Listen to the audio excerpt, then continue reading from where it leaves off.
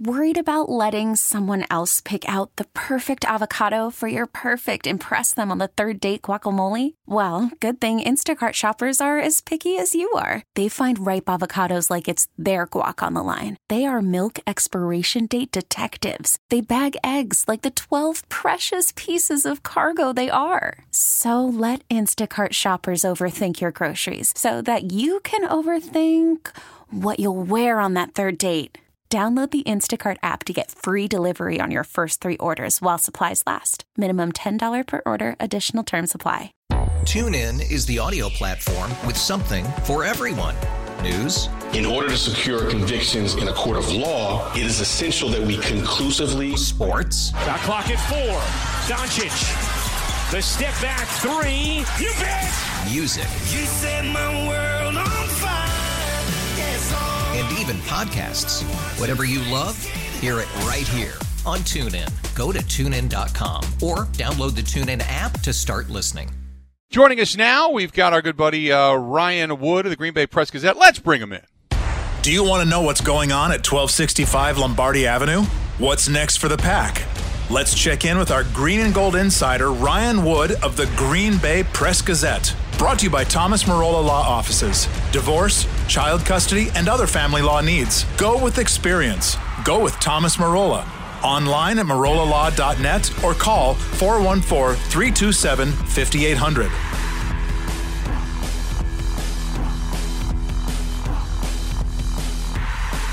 Ryan Wood of the Green Bay Press-Gazette joining us on the Schneider Orange Hotline. So let's start with the injuries, Ryan, and who looks as if they will come back from injury. Let's start there. Well, Devontae Adams and Kenny Clark were full participants in practice yesterday. So if you thought Devontae Adams was frustrated by not playing against the Falcons when he wasn't a full participant, imagine if he doesn't play this week. I've got to think that both those guys are going to play. If you're full, if there's no restrictions, those guys are going to be on the field. After that, it gets murkier. You know, Rashawn Gary, who was inactive against the Falcons with the ankle, was still limited yesterday. And, you know, the two guys that are on IR, therefore not on the injury report, Kamal Martin and Equanimeous St. Brown, I don't think it'd be any surprise whatsoever if they stayed that way this week on IR and not reactivated to the 53. So this team going into this game after the bye week, we saw what the Buffalo Bills just did or didn't do. We saw Kansas City get beat. The unbeatens have sputtered. Is there any fear that the Packers had a rhythm going offensively? Is there any fear that because of the timing of this early bye week that this offense could then take a little more oomph to get it going again? You know, it would seem to make sense that maybe this bye week didn't come at the best time because it disrupts the rhythm and the momentum that this team had going for itself. But Matt LaFleur he kind of dismissed that idea, saying that it allowed them extra time to get their guys healthy and rested. So he was happy with where the bye week happened. Now, it might not be enough for Kevin King. You know, he left the Monday night game against the Falcons with that quadricep, and he's still not on the field. Doesn't look great for this week, but everyone else has really benefited from having that week. So I think that this is a team that prioritized having an extra week off, not having to play, resting their bodies because they were banged up with some pretty critical guys over the momentum. Now we'll see, right? We'll see Sunday if that's the case, but that's the way they looked at it. Then the Packers, defensively speaking, we were looking at some of the analytics, and they're moving Preston around, and I know that Mike Pettin had talked about that the numbers are down, but there's some validation as to why the numbers are down. It's not like he's playing poorly, but you tell me what you see. I see a guy that's dropping a lot in coverage, and it makes sense. You know, Kyler Fackrell, when he left in free agency this spring, it was easy to think that wasn't going to be a big difference with this defense because he had the double-digit sack season 2 seasons ago, but he didn't do much as a pass rusher. There wasn't much production getting after the quarterback this past season. He fell behind the Smiths and even, frankly, Rashawn Gary. Well, the thing that Kyler Fackrell did very well was drop in coverage. That's part of the job requirement as an outside linebacker. Sometimes you have to drop. Think back to Clay Matthews. He did that a lot with his load season with Mike Pettin. So that job requirement's still there. it has to be swallowed up somewhere by someone, and it's been Preston Smith to take the bulk of that job duty. He's dropping in coverage more. The reality at outside linebacker is that this position has shrunk from 4 to 3. They're 3 deep at outside linebacker. Now, those 3 guys are all very good, right? The Smiths and Rashawn Gary has had a much more productive early start to his season. But that's still, when you go from 4 to 3, you're spreading out the responsibilities more than you were previously, and there's no question that's affected Preston Smith as a pass rusher. So my question is, because you're a guy that's looking for statistics, you're a guy that's looking for measurables, obviously wanting to get another contract. Is this something you talked to him? He enjoy doing this? Is this something that he feels like it's really been fulfilling in that aspect? Or last year they were so successful just pinning their ears back and going after the quarterback. Yeah, I asked him point blank a couple weeks ago, what he thought of dropping more, and he was just very matter of fact about it. He said, the reality is that I'm the will rusher in this system, and that's the job. And there wasn't really any frustration there. It's just the reality that he's facing right now. So, if there is frustration, it's been behind the scenes, and can't really speak to that publicly. He's said everything that he needs to say. What about the offense, going back to it? You're looking at Aaron Jones, who's had a tremendous start to the season, Jamal Williams, and even Aaron Rodgers alluded to it. They threw to him 8 times out of the backfield the last game. Is that something that they're going to continue to expound upon as they continue to look for more and more weaponry? Or once you get Davante Adams back, suddenly all of that starts to get reined back in?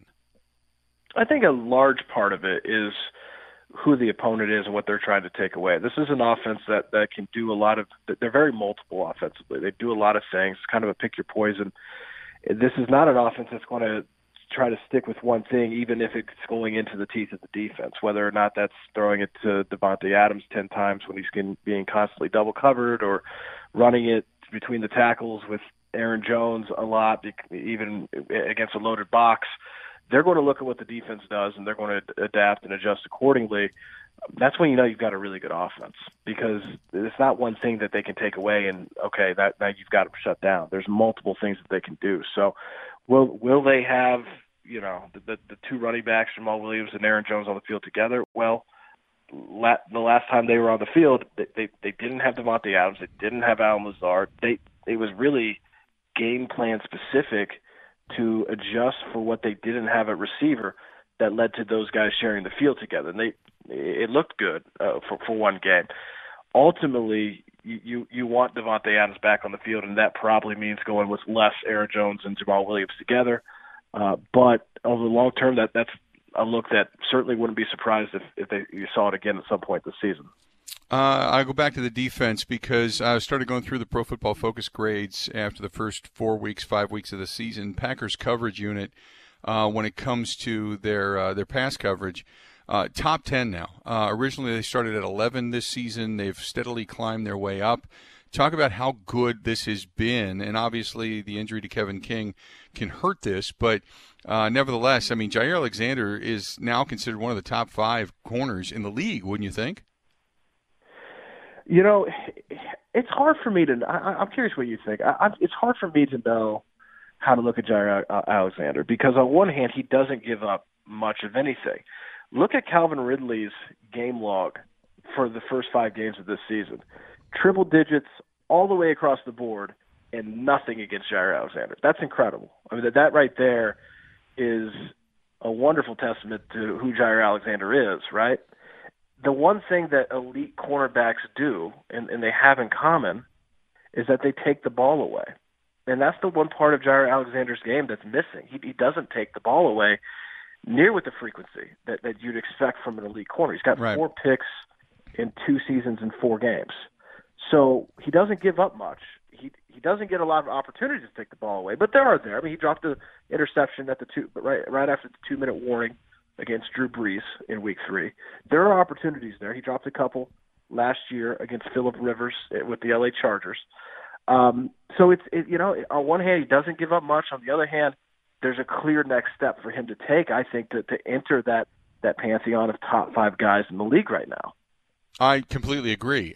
He has never had great hands when it comes to catching the football. I mean, even you go back to his college tape, and there's a few, but there's not a lot. He never led his conference or came close to leading his conference in picks. However, the guy has just got smothering coverage. And the biggest thing for him that I've much like Sam Shields, he's got turn-and-go speed. So even if he gets burned or he tries to bait you into a throw, he's got turn-and-go closing speed that you just can't teach. There's something innate about it, and I think that's what makes him so good, because they don't want to throw in that direction because he can catch up to balls.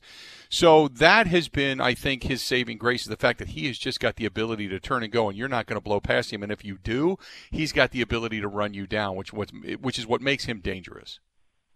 And why that's such a good strength of his is because it eliminates mistakes. He's got the flexibility to make mistakes and then erase them because of that speed. That's why it's good to have that. You know, he's always near the league lead in defended passes, and there's a good reason. That smother ability, like you said, he's all over receivers. I think you just like to see more of those defended passes converted into turnovers, because that's when you really start to impact games and tilt the field. That's when you go from the difference of being Jair Alexander to being on the same level as a Darrelle Revis, right? Absolutely. Absolutely. It's one thing to be your own island, to be able to take out a receiver, but to do that and to take the ball away is kind of, and it's something that Jair Alexander's, he's mentioned, he knows. But here's the thing: if you look at historically, the great interceptors, the corners that are great at taking the ball away, they've always been that way. It's not something. It's not a skill that you historically start to take on year 3, year 4. Usually, if you're a great intercepting cornerback, you're like that as a rookie, as a year 2 guy. It's early in your career, so it would be bucking a trend if Jair Alexander did flip that and started taking the ball away more. It's just, it's not to say he can't do that. It's just historically that's not been the way it's been. There's guys that read the eyes and there's guys that read the body. And if you read the body, you tend to be a better defender. If you read the eyes, you tend to be able to kind of anticipate where the ball is. The problem with that is that you also then have the ability to bite and get burned. And that was one of the things with Jair Alexander, was he's tremendous pass defense, but he did have that tendency at times that, you can get away from him. You can get loose because he'll bite on something. And I think what he's done in the offseason, as opposed to the picks and getting the better hands, has been the ability not to bite. And he has not allowed anything really to get deep on him consistently. So, look, if you're not giving up chunk plays, really that's what you're there to do. You'd like to see him get a couple more picks, but the fact that nobody's getting behind the guy, that says something. Ryan, always a pleasure, buddy, and we'll look forward to the reports coming up next week, okay? All right, take care. Appreciate it, pal. There you go. Ryan Wood of the Green Bay Press-Gazette joining us for a couple of minutes on the Schneider Orange Hotline. Schneider hiring drivers right now. You work hard, they treat you fair, 80-plus years. They've been getting it done. Call them 844-PRIDE. Go to SchneiderJobs.com. TuneIn is the audio platform with something for everyone. News. In order to secure convictions in a court of law, it is essential that we conclusively. Sports. Shot clock at 4. Doncic. The step back 3. You bet. Music. You set my world on fire. Yes, and even podcasts. Whatever you love, hear it right here on TuneIn. Go to TuneIn.com or download the TuneIn app to start listening.